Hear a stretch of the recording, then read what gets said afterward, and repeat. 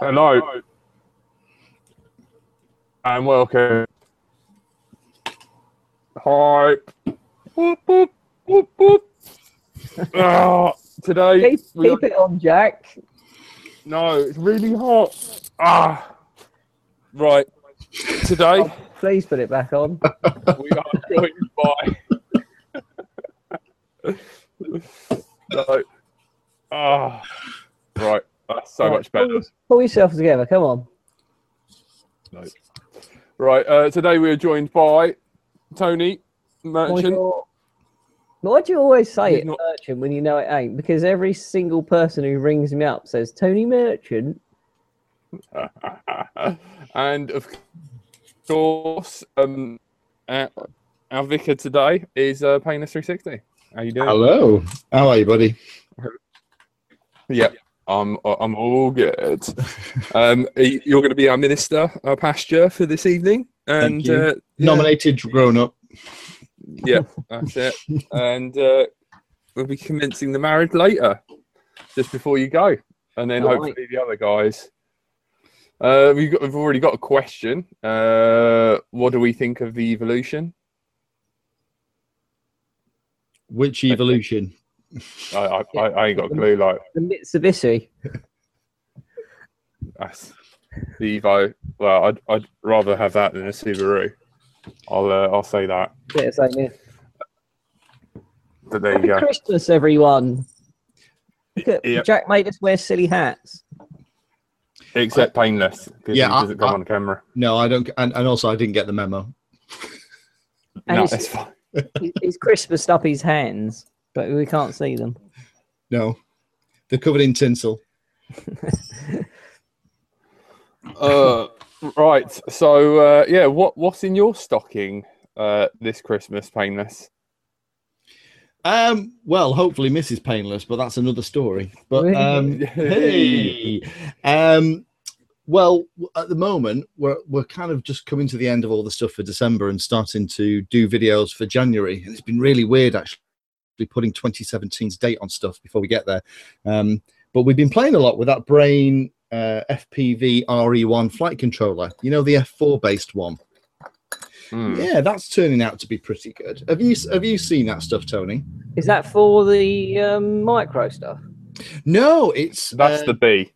Oh yeah. It's the Brain FPV RE1's an F4 based flight controller, but it's a bit funky. It's not just like an F3 on steroids. It actually has its own image for drone in and beta flight, and the image for beta flight also includes a vector based on screen display.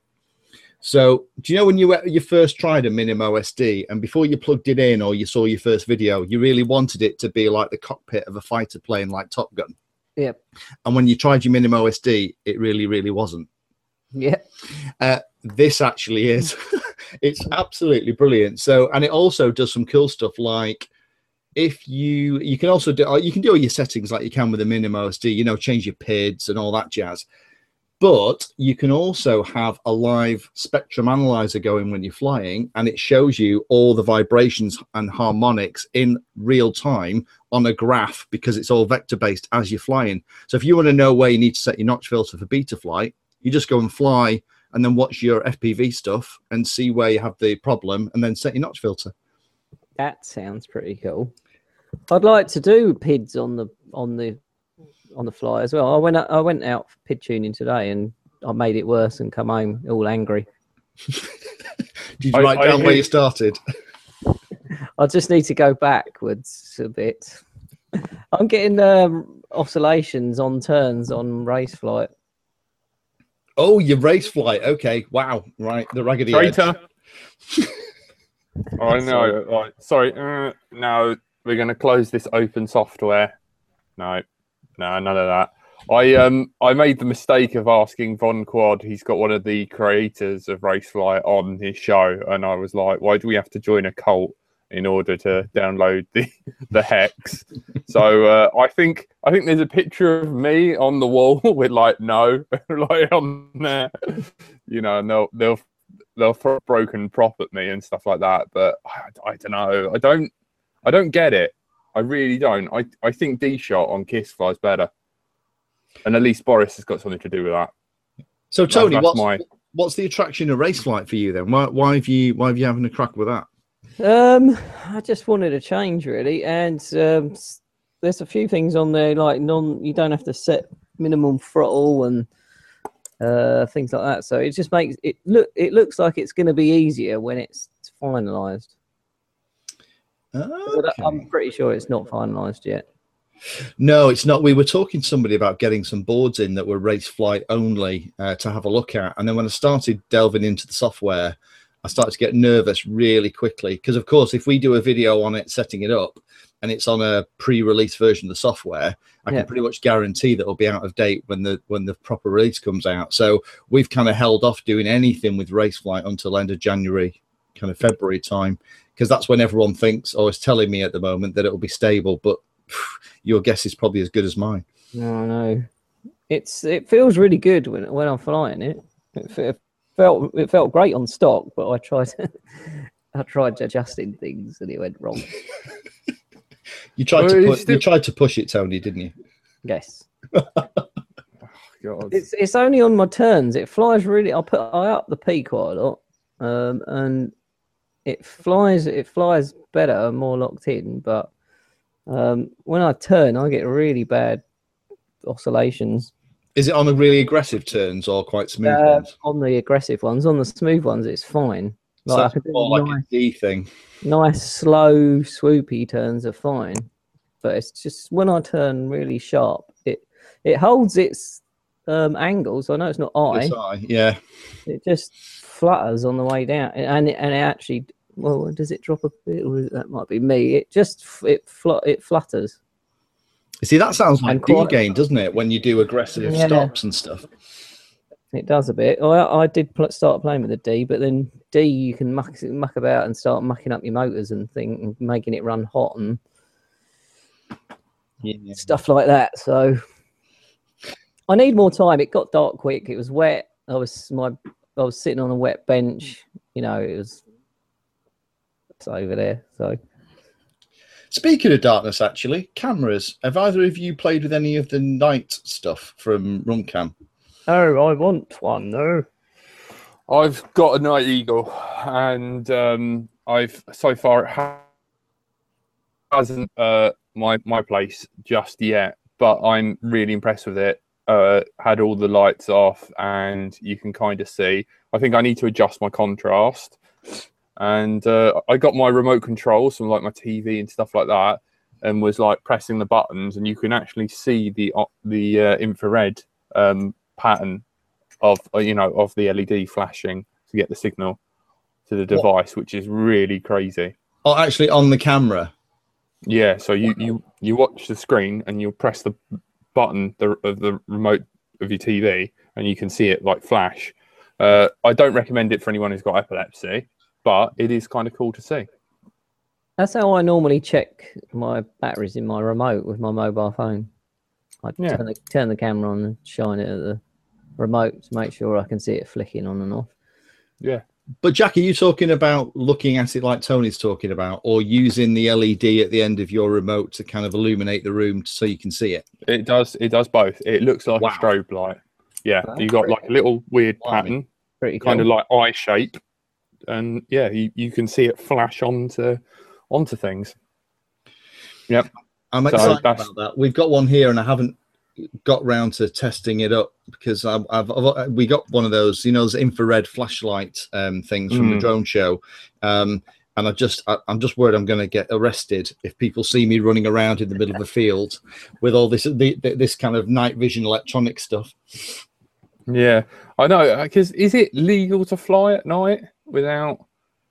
I ain't got a clue. I don't know what you do to find out about that. Because the CAA should be able to tell us that, shouldn't they? Next time one of us talks to them. As long as you've got a green light on the right and a red light on the left, isn't it? Or is it the other way? Oh, you mean the navigator strobe on the tail? Maybe that's all. Maybe that's all we need. That's it. All right. Speaking about the CAA, who here has been asked by people about the drone pilot license that apparently we're all going to have to take. I've read about it, but I haven't been asked about it. I have been asked about it today by people, yeah. So, and also I have a little link by the Smart Survey from the, copy link. Andrew posted it up in the private pre-press Let's Drone Out show.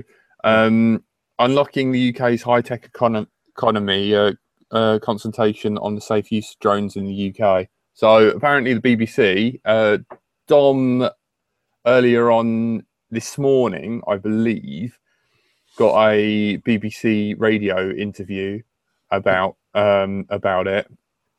And yeah, so they're looking to make pilots take a test for, you know, to be able to fly drones. For what reason? What, for safety? Because ISIS aren't going to take the safety test, are they? Well, you don't have to target just ISIS. You know, there's other. I was going to say, Tony, you've gone straight to the bottom there, haven't you? There's probably a lot of other people around who get drones for Christmas who will fly responsibly that probably aren't also going to build up a bomb out of diesel barrels and park it outside the local Tesco. I know. Anyway, they're working on the technology of unmanned lorries. Really, you know, they're getting to drones, I think. Unmanned lorries can kill as well. Yeah, so I think we got bigger fish to fry than drones. So just taking a step back, because we're starting to rat hole already. The question about the That's what we do. I've got a question for you. You see, I'm nominated grown up, so hey, it's my job. The question I've got for you guys is: Do you honestly think if they bring in some kind of test that we all have to go and turn up at a field and fly and be able to hover it for a minute within a meter square or whatever, do you honestly think that's going to make drones safer in the UK? Of course, it's not. No, it's not at all, really. It's not at all.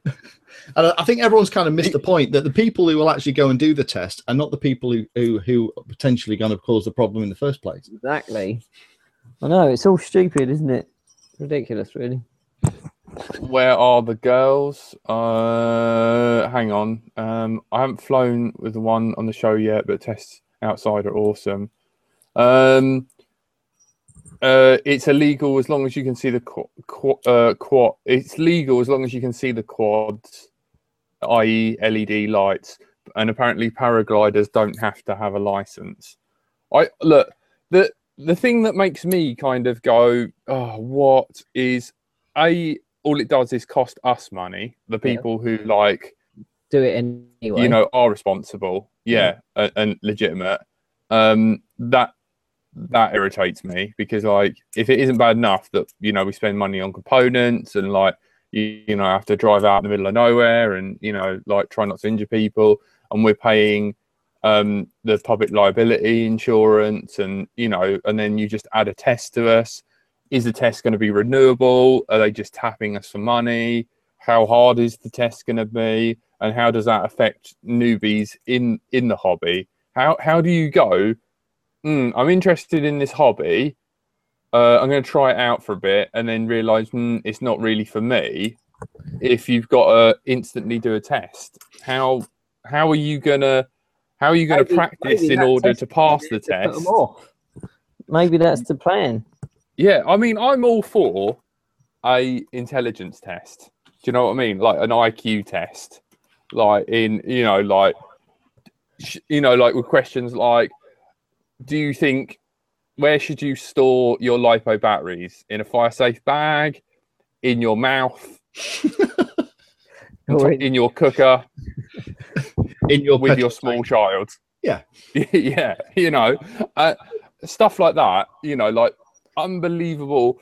Newbies, bless them, we've all been there, have got new and innovative ways to screw things up, and I'll give them that. But I don't know. It's not common knowledge. I mean, what next? Are we, is it going to be like driving tests where we've got to hire a professional? Is as I don't know. Are the people like, what is it, drone school? Are they got in with the government? Is it just a sort of, you know, like, are we going to be there, like learning like GPS modes and that? You know, does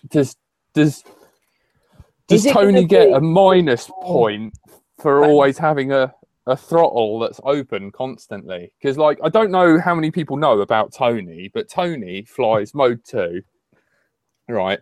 And Tony's throttle is sprung like his pitch. So his throttle always wants to stay just around about mid.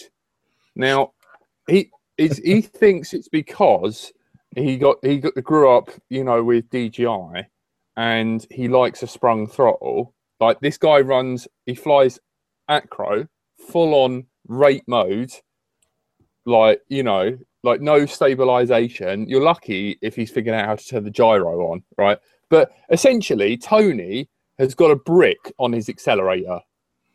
Like, if he lets go, his quad's just off completely. It's nice, though.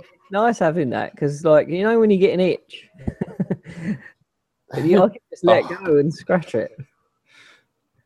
But then he's not in control. So what we're saying is if we see Tony's quad take off towards the bottom of the field, then he might have had a stroke. Is that what we're saying? Well, yeah, basically. Right. But I would just like to see the examiner. You know, if there is a test, my enjoyment, the only reason I'm not going to complain that much is I want to be present during Tony's test. Tony can't fly line of sight. I'm not that good either. I can now. I've had practice. Okay. Tony can fly line of sight-ish. And then the other one is he's going to take one look at Tony's setup and go, no. You know, like, also, like, what are we going to be testing on? Are they going to have to... Has anyone done the BNUC test? Because, like, I've heard rumours that you have to have a like registered passable quadcopter, you know, in order to do it. And if you haven't got the CE marks on stuff, it has to be tested. So like, if you weatherman and know maps and loads of stuff. Yeah, like, how much is this going to be relevant for a race quad? Is it just going to be an absolute, you know, how much is it going to cost?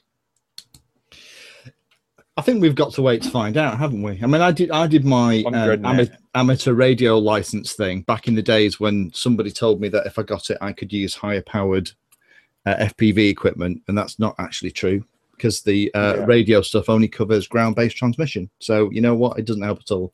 But that was quite an interesting thing, because that was like a weekend. You went along, you actually told some common sense, went through like a little workbook, and at the end of it, you had to do an exam. But I'd imagine that there'd also have to be some kind of practical for a quadcopter thing.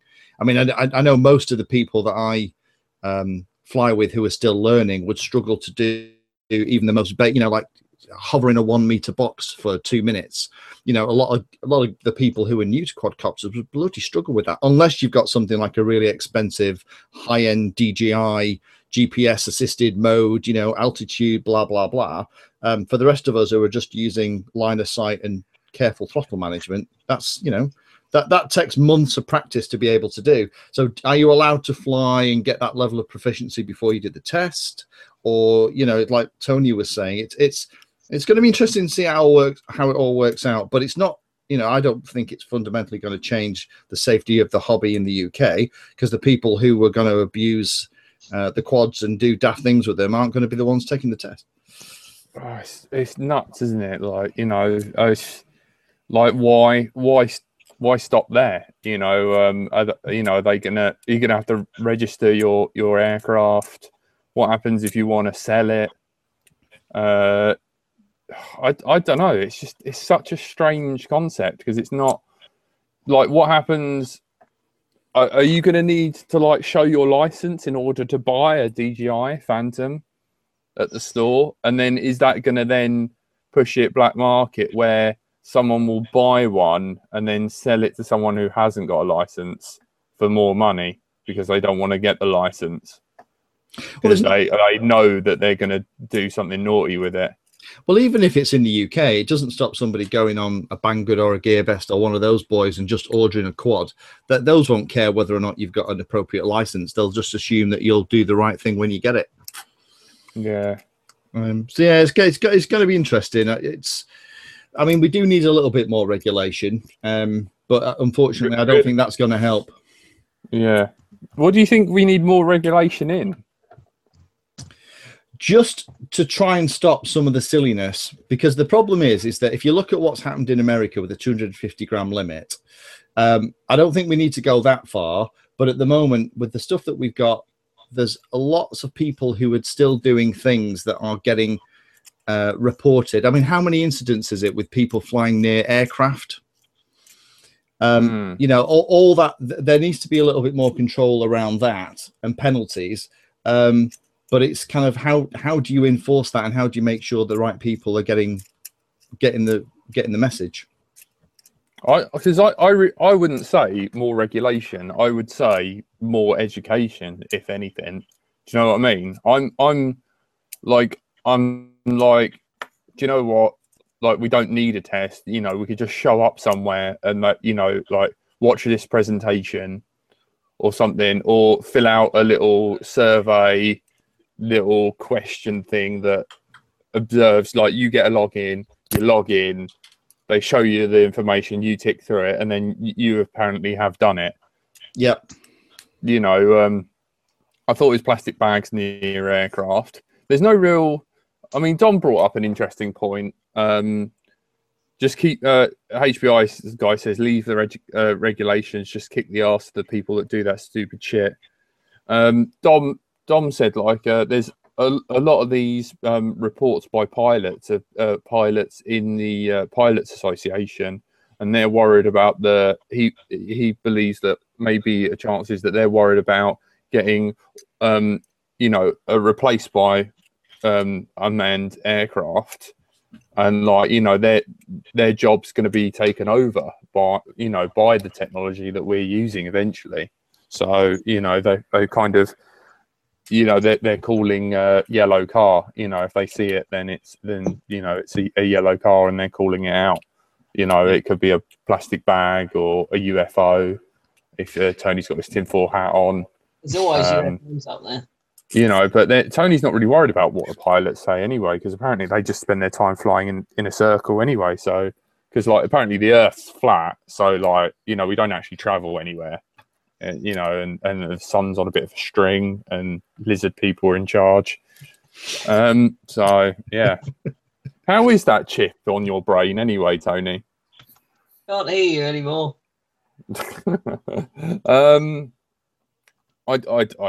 I don't know, man. I think the CAA is doing a good job of regulating us anyway. Do you know what I mean? I think it's all. I think they are. I think. I think the problem is that if the common sense rules that we're all supposed to adhere to don't work, then they will be forced to take action and do something a bit tougher. And that's the thing that I'm always worried about. And the problem is, at the moment, is drones seem to be one of those things that if something goes wrong, drones seem to be like the scapegoat. So if a pilot sees something white whizzing across his nose as he comes into land, it's immediately reported as a drone, even if it turns out to be, you know, a carrier bag from the local spa. And the problem is that all the fact that it's a drone's heavily reported, but the fact that they subsequently realise it was a Tesco bag from Spa isn't as widely talked about. And you got people jumping on the bandwagon, you know, talking when it's on the radio, talking about however many hundred incidents, whatever an incident is. And it just, the more it goes along, the more, or the harder it is for the regulatory authorities to ignore it, isn't it? That's the problem that we've got. Yeah, I mean, Tony's a walking incident. Just ask him about when he put up his fence. So it just cost me £500. And then he's How like, the hell did you make £500 out of a fence? Me and my brother went through the gas mains. That'll do it. And then like later on, unrelated, I'm chatting to him in the car and stuff, and he was like, you know, I had a house you know, with X amount of rooms and stuff, and my gas bill was cheaper. And then I was like, you do realise you used a load of gas by piercing a hole in the hose. You know, you're still metered for that. Yeah, it's just It wasn't coming out that fast, Jack. Yeah, I know, but that's still going to put it up, your bill. But if you build your own drone, you know the regulations. Yeah, maybe. I think you have like mechanical sympathy for your quad and an understanding of how it works, but you know, you don't necessarily know, you know, because like out in the flying field, you know, you know that, you know, the weird thing is I can injure Tony because he's under my control because I'm married to him, and You know, if I hit some other stranger, then that's not good. You know what I mean? So I think it's going back to your point. I think you're absolutely right about the education thing, Jack. I think that is. Yeah. I think it's probably our duty to help new pilots coming in figure out what responsible flying looks and feels like. There's no penultimate video for like I'm a newbie, and this is what I want to go into, because you have to just divide it into subcategories. You'd almost have to have like a little bit of an advert of like, this is a drone. Are you interested in getting into drones? And this is how you do it, step by step by step. And that will change between like people go, I get a lot of this, like, oh, I really want to get into drones. And then the first question I have to ask is, what do you want to do with it? Do you know what I mean? Like, is it for photography? Are you going to race it? Are you just going to look at it? You know, are you going to use it as a blender? Do you want to entangle it in your girlfriend's hair? We're still talking about drones, yeah? Yeah, totally. Well, right. Brad has had an incident where he flew it into his missus's hair, and I have never seen a woman with laser vision before till that day, where she literally burnt a hole in his face through sheer anger. Shout out to Nikki. Poor girl. But yeah, I think that, you know, like with the whole GPS, like for instance, like with a race quad, you'd be like, this is what you do. You can't build it, you know, don't build it too fast. Don't fly it near people. Have respect if a pony comes round. Yeah, don't use more than 25 milliwatt F2PV transmitter because you won't be able to use it in competition. Yeah, there's so much. There's so much to cover. Do you know what I mean? It's like, what do you do? You know, like, do you know, like brand new newbie? I would say like, go buy like a little mini Hubsan, learn like the basics of what the sticks do, you know, in your house. This is a battery. It's made up of cells. There's 3 of these stacked together. Then you have to learn electronics. You have to learn your pilot skill. You have to learn your electronics. Then you're learning where you can and can't fly. Then you're learning like, you know, how the weather affects you. You know, loads of different stuff. How to charge batteries, and it's all, there's so much to take on, and it's very understandable why it can sort of like be overwhelming, you know. And then you think you know everything, and you don't. I mean, I still don't know everything. Well, that's the cool thing about the hobby. Everything moves so fast. Is at the moment you think you've got a handle on it, somebody comes out with some new piece of technology, and you've got to get your head around it. But I think you know, I always say to everybody that comes to me and says, "Oh, I want to get a quadcopter. What should I buy?"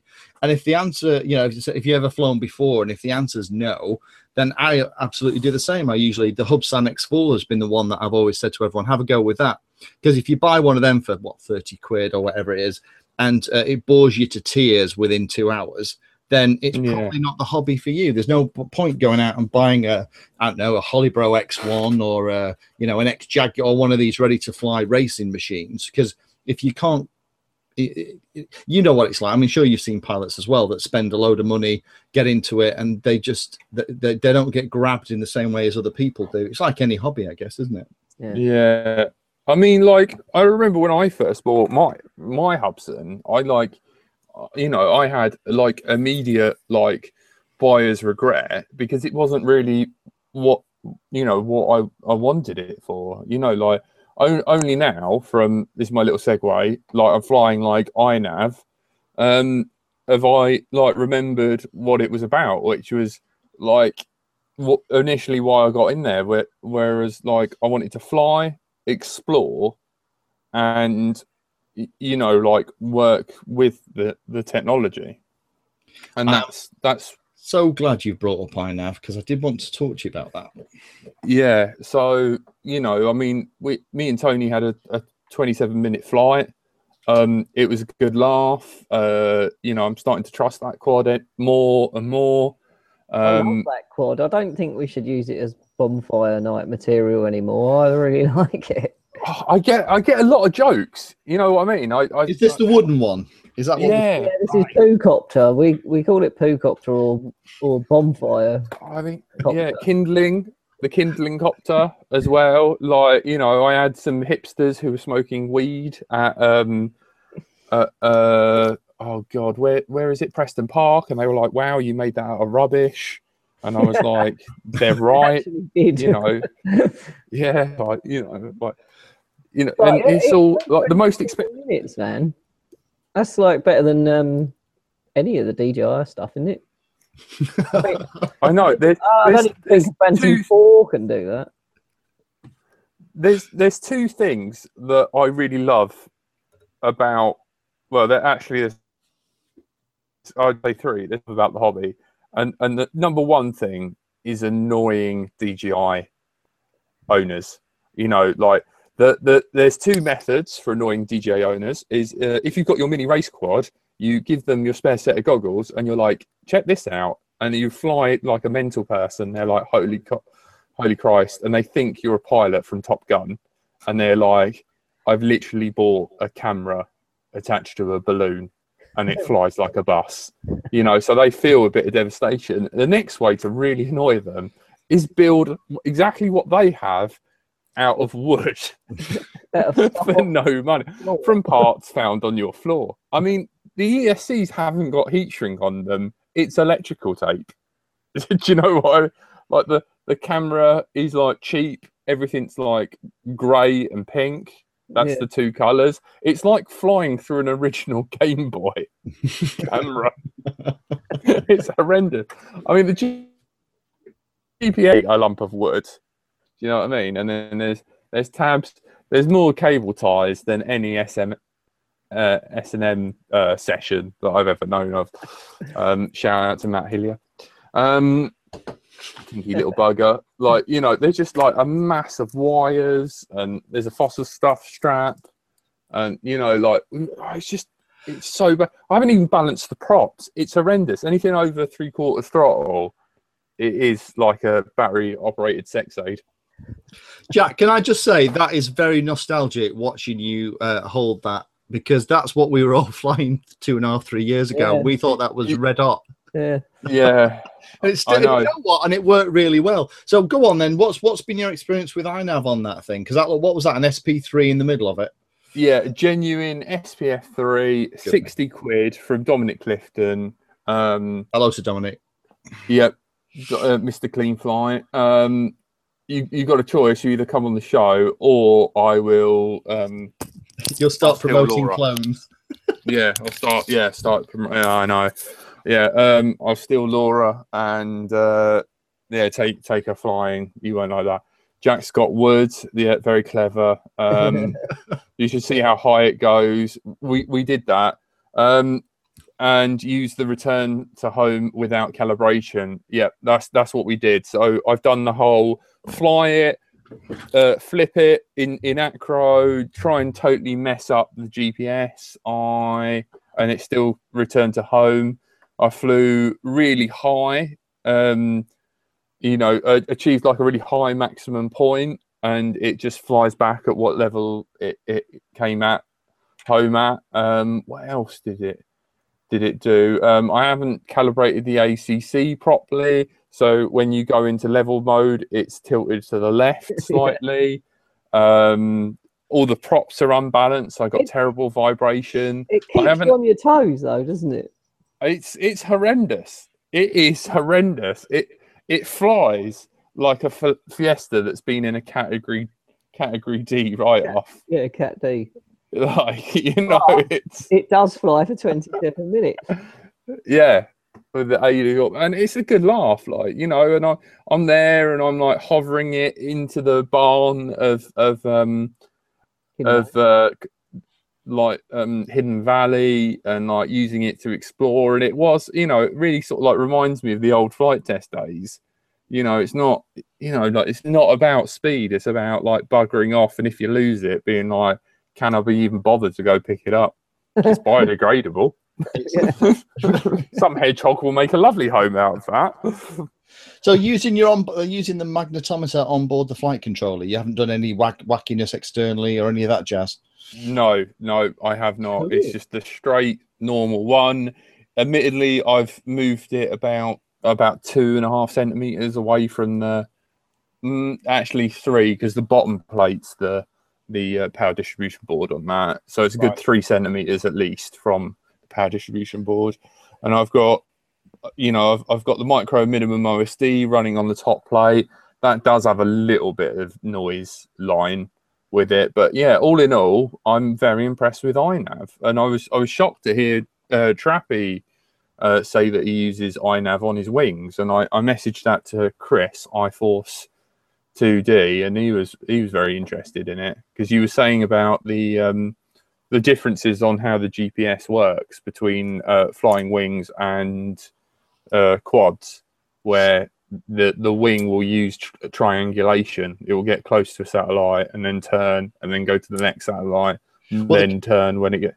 Yeah, the cool thing with any fixed wing, of course, is that you don't have to try and figure out which way you're flying, because you're always, if you're flying forward, well, you're either flying forward or you're not flying. So any, you know, the direction that you're going in is always going to be where the nose is. So you don't need the compass at all, which is kind of a bit funky. But we're just about started playing with it in here. I'm really excited that you've got it flying, even in that, you know, the wooden copter of death. Painless, say it. It's Poocopter. Okay, even you got it working in Poocopter. If I can stick it in a nice frame and stuff in here, and replace something like Clean Flight with iNav and stick a GPS on it, just like we used to with the. Because the thing is, I've added GPSs to loads of flight controllers, but the only thing I could bloody do with it was have the GPS coordinates on the on-screen display, which is nice, but that's not really the point. It sounds like we've almost got what we had back in 8-bit multi-Wii days, which I'm excited about because I love that. Yeah, it worked really well. I remember seeing that and just being like, wow, you know, and that's an 8-bit controller, that multi-Wii flip. It's crazy. You know, I was like, how the hell? You know, I don't believe in GPS, don't you? Yeah, I know. The Earth's flat. Yeah, I know. If you leave it long enough, it will fly to the edge and hit the membrane. I know. Fuck's sake. Yeah, but I you know, like I am thoroughly impressed with it. I've got to give it to you. Is it cheap? Like, is it dear? Is it, how much is it? Yeah, I know.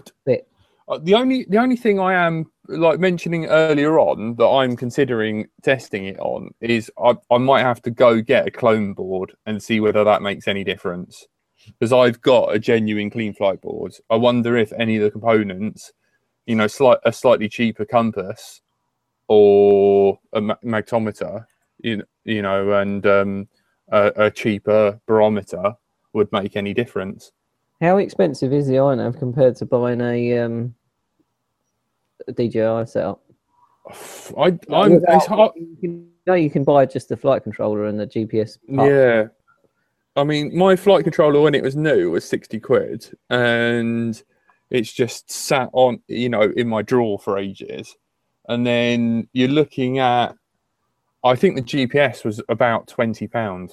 Yeah, and 25 quid for the GPS. An STM32F3 base flight controller for what, 30, 40 quid tops? Yeah. Yeah, is this a genuine one? Well, it's not. Well, it depends which ones you're talking about, because everybody's got STM32F3 base flight controllers, haven't they? Yeah.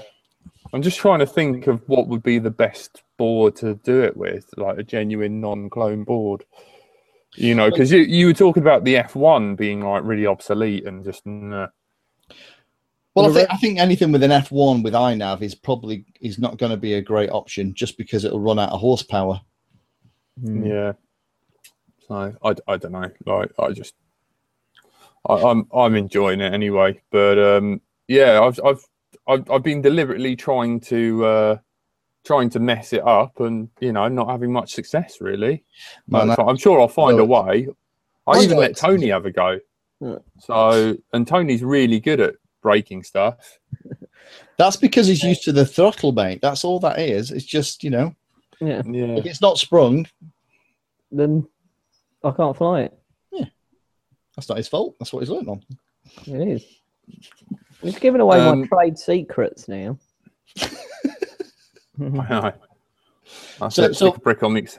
So bottom line then, Jack, the iNav tick at the moment. So because we're just about to throw a board in a machine and start flashing and playing with the GPS stuff. So I'm getting excited about this now. You've given me a real, because the thing is, you don't see a lot of stuff about iNav in the forums and things, do you? It's kind of the it's always the bridesmaid, never the bride when people talk about clean flight forks.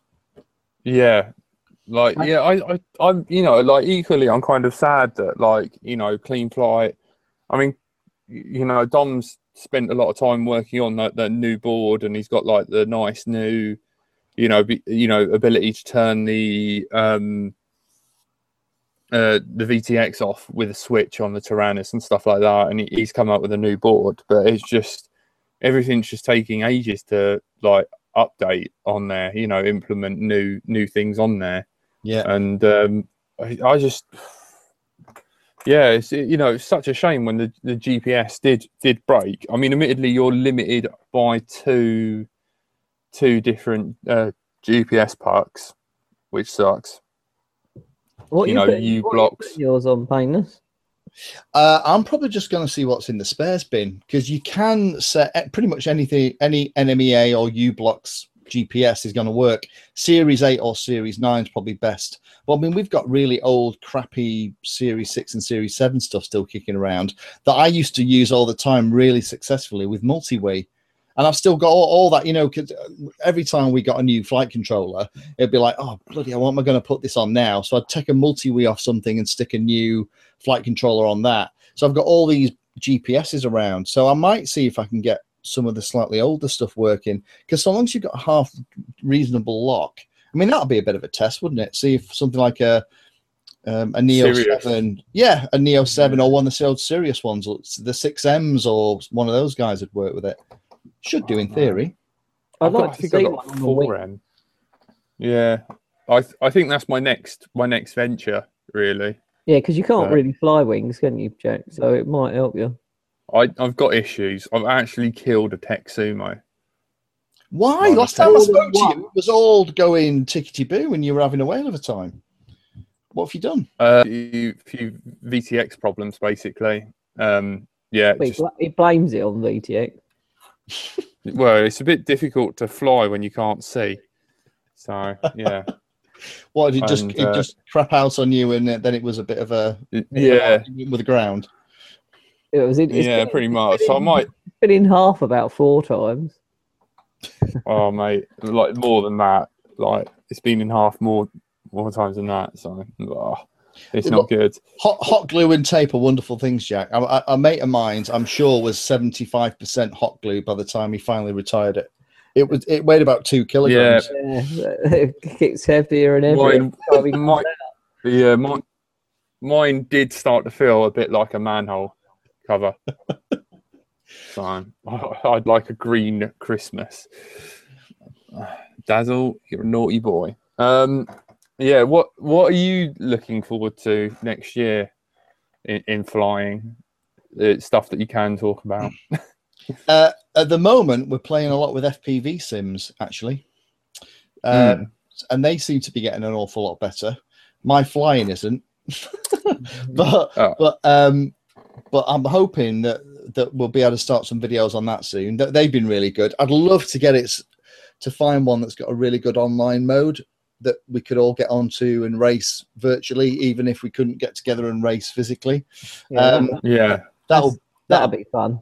That'll be cool. Hopefully, I've got one lined up. So we need to do a little bit more testing. The thing is, they're evolving so quickly. Is every time I go back to the manufacturer and say, "All right, thanks very much. What are you doing with this?" They go, "Oh, we're about to do an update on that. Don't do that yet." So what the one I really like, that they're about to release a major update. So we're kind of hanging on for that. The other thing we got some stuff coming from Trappy. So those guys have got some cool stuff coming out. So we'll be playing with the new TBS race timer. Have you seen that? Yep, seen that. I've seen how expensive it is. I haven't seen how much is it, because we're getting a pre-prod sample to have a look at. I think it was like £1,000, wasn't it? No, that's not the one I'm talking. The one I'm talking about looks like like the Neuralizer from Men in Black, but a fat one of them with 5 lights on the bottom. He's got the full race system, which looks like a little brick with loads of USB ports on the back. I think that's the one you're talking about. And then they got this little thing which connects to your like Android phone or your Apple phone. Pocket, what's just been released?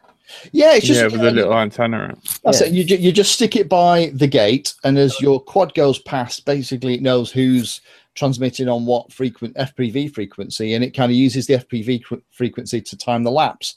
And then that all goes back to the app to keep your lap times done. We're going to play. That sounds really exciting. That does sound good, because it's better than unsoldering your quad ready for race day, finding your 5-volt in to put your timer on and all that rubbish. Yeah, or turning up and finding that they're using a different system. I hated all that. Trying to find somewhere to put it. What side of the gate is it going to be on, left or right, and all that rubbish? All that jazz. I know, and then half the time it doesn't read anyway. Yeah. And then you have to fly through exactly the same gate to get it to. Oh man! And you can't. You have to fly through level, not on an angle. Because I flew through an angle at the Nationals and it weren't counting. So we'll see how this one actually works. It sounds like it's got a little bit of black magic in it and voodoo.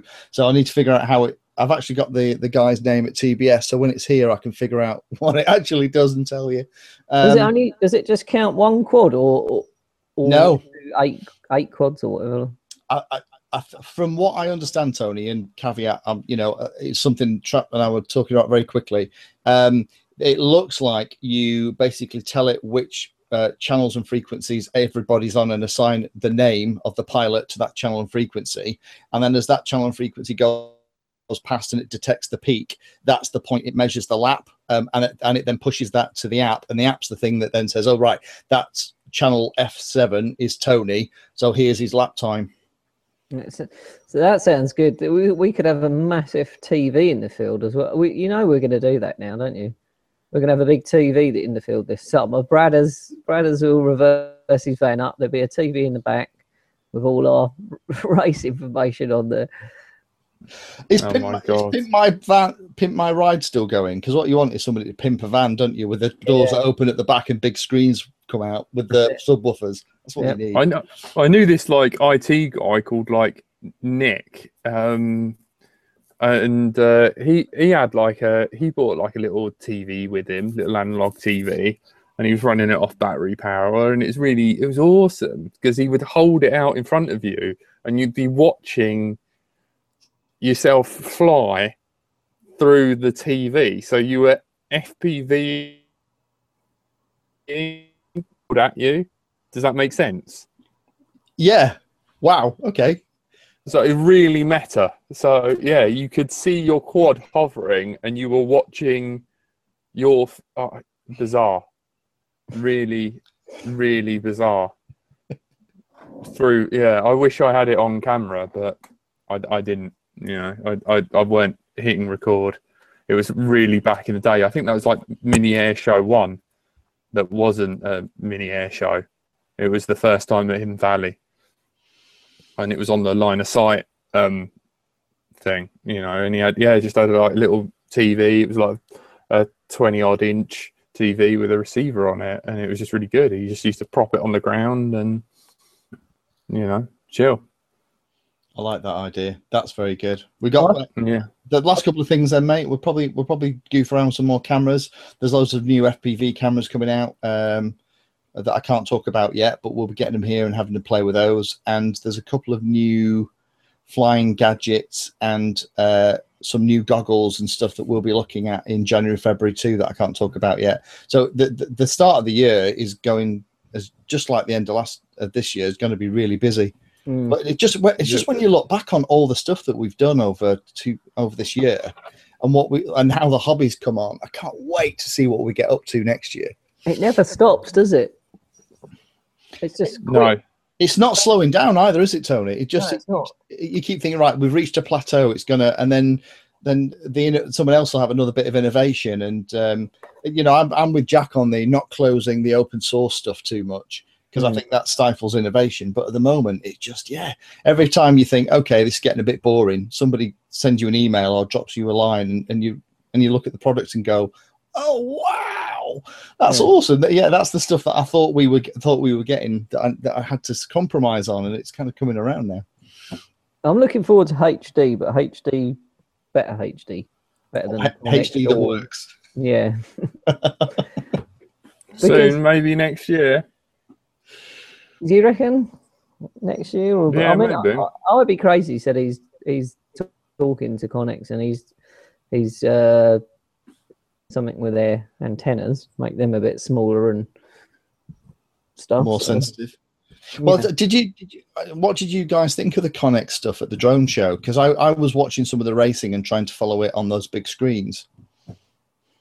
Good. It looked. They really didn't get good. the Connex working, Yeah. did they? I don't think or did they do one race? I don't recall. I've seen it indoors, and it looks better than using any analog indoors. Put it that way. I'd rather run a Connex system indoors than an analog indoors. The only thing I saw was, you know, the indoor bit. Now and again, they would have like a quad inside the middle part where the race cars were, because that was netted off as well. And they had something running Connex there, and cut a long story short, it froze out and the guy crashed. And you know, and that was, I was watching it with my buddy Dan, and that was my first impression of it. The screen went green and, you know, all glitchy, and that was it. So yeah, that's the only thing I don't like with the Connex kit we've got here. When it starts to misbehave, you know, like in analog, you get that little bit of snow and the crackling, and you think, oh, I'm pushing it, I'll turn around.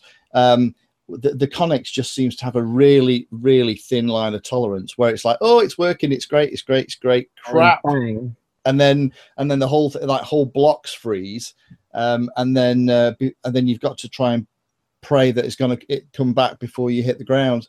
And I want more of a warning that I'm going to push it, because it just seems to go from like full strength to nothing very, very quickly. I don't know whether it's something I'm doing wrong or it's the antennas, but watching the racing at the drone show, they seem to have a couple of problems in there as well on the Saturday. You know, with the interference and the crackling. I think, mind you, it was quite a busy, there was lots of radios and frequency interference, and I think they were turning off some of the Wi-Fi at one point on the Saturday, weren't they? Yeah. It's just, I know Connex were supporting it, but I just wanted it to have been such a nice thing to watch the racing in HD, and I came away, you know, just feeling like it wasn't a great bit of promotion for them. No, really. it wasn't. I don't think. And the worst thing is, we're all going to have to buy all new goggles and everything, aren't we? Yeah, yeah. To be fair, I'm a big fan of the analog FPV anyway. I know it's 640 by 480. We're talking about VGA, you know, back from the bloody 90s when we were at computers. But I'm quite happy with that. With a really nice camera on a sunny day, and with half decent goggles, I'm completely immersed. I know it's not as nice as HD, and you notice when you go back, but for me, that's still a lovely experience FPVing like that. Yeah, it is. But I really like coming home and editing all my footage from my HD cam. But like, I'm trying to learn to fly without a HD cam anymore, so it's really light and stuff. But it'd be nice to have the video footage from my Connex that you can record, take home, and you know it's HD, and you haven't had that extra, you know, bit of weight or whatever, or your GoPro on the top. Right. So what you mean, like a Mobius or a Runcam or something, or a GoPro, right? Yeah.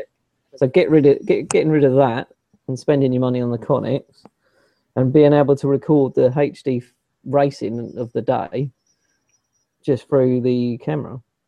You see, now that it's things like that I'm I'm sad they didn't put on the current ProSight, which, you know, like an SD card on the transmitter, so it could record locally. There's a couple of cool little things they could have done, which would have made it so much nicer. Definitely, yeah. So, what are you looking forward to next year, Jack? I ain't got a clue. Like the stuff that I can talk about, I don't know. I mean, I'm really sort of like grateful for what we've got. I'm really grateful for D-Shot. I'm really looking forward to the night camera, and also I'm looking forward to, you know, like the infrared floodlight that you've got. Yeah, that's something I'm excited for.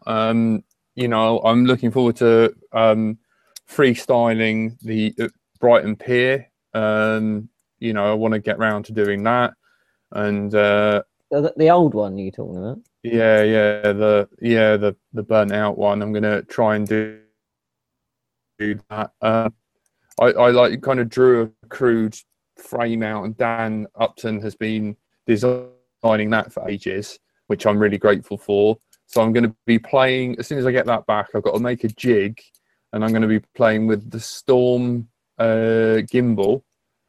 So I'm kind of looking forward to that. I might not be. I might actually be wanting to just die because I can't get the thing to work. But I'm sure you'll be fine. so yeah, like Poocopter Mark II with a gimbal.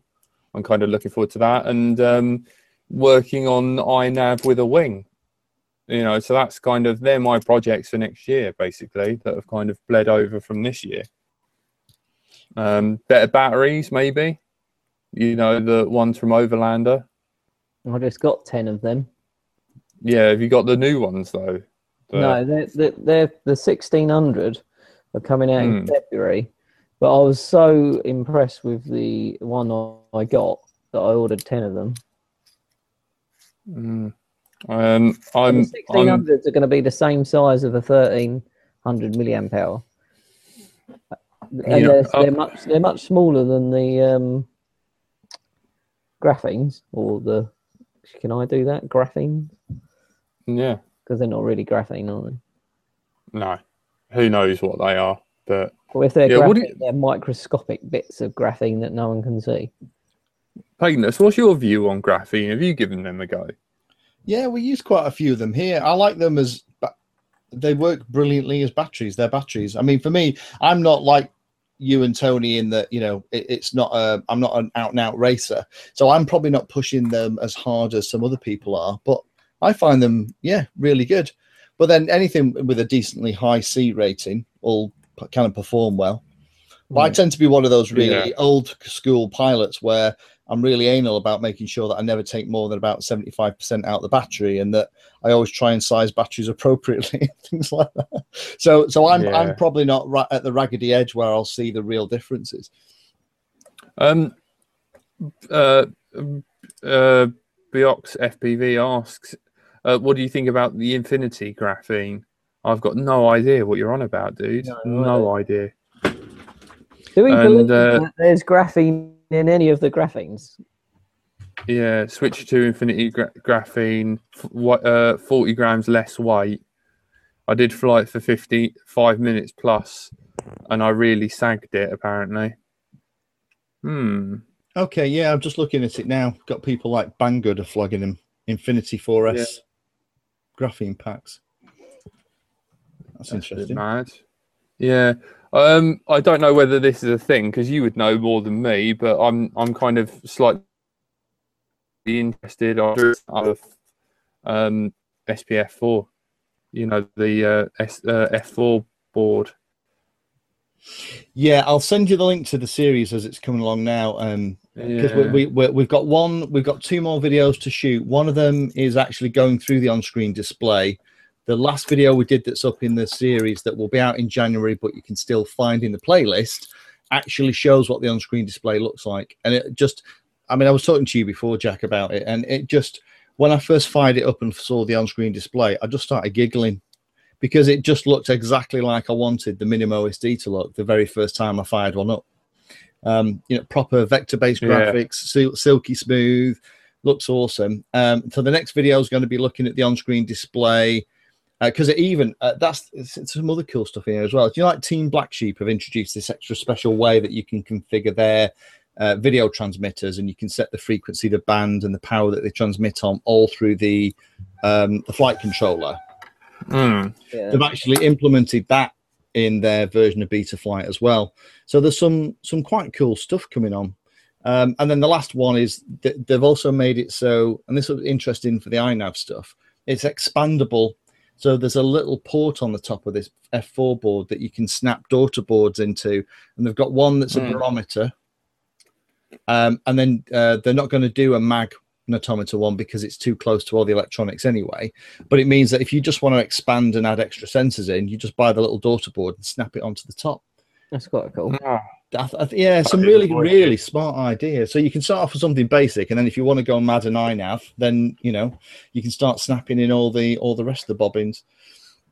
Wicked. All right, guys, we're at time now, so yeah, I'd like to thank everyone for attending. Painless, do you wanna just read us our little marriage thing? And Tony's got to say I do. No, you know I'm not going to say I do. Yeah, you got to, or I'm not ending the stream. Yeah. Do you, Tony? Do you, Tony? Will you love him, honor, and obey him? Never. All right, maybe we'll have to try again in the new year. Merry Christmas, guys. Have a wonderful festive time, and all the best for next year. Merry Christmas. No worries.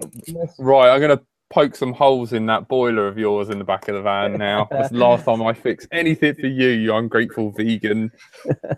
I was just a quick little story, but we were talking about animals at the hospital, and I was trying to explain to everyone how like Tony's like a friend of all the animals, and he loves all the animals. And Tony's rescued this dog called Wally. And the only reason this dog is alive is because no one else wanted him. He attacked everyone. Gobshite dog, hates everyone. The only reason this dog's alive is because of Tony. And even that dog hates Tony. So, He actually does. No, he doesn't. yeah. I'm the only one who can pick him up. But I have to do it like that. Oh, he's lovely. He's just been mistreated. Tony, like me. I can't help it. Mistreat you, Jack. Yeah. It's when you've been nice to him, he worries. Thanks, guys. Yeah. Thanks for tuning in. Thanks for coming on, Painless. My pleasure, Jack. Have a good one. Au revoir. Au revoir. Happy flying. Happy flying.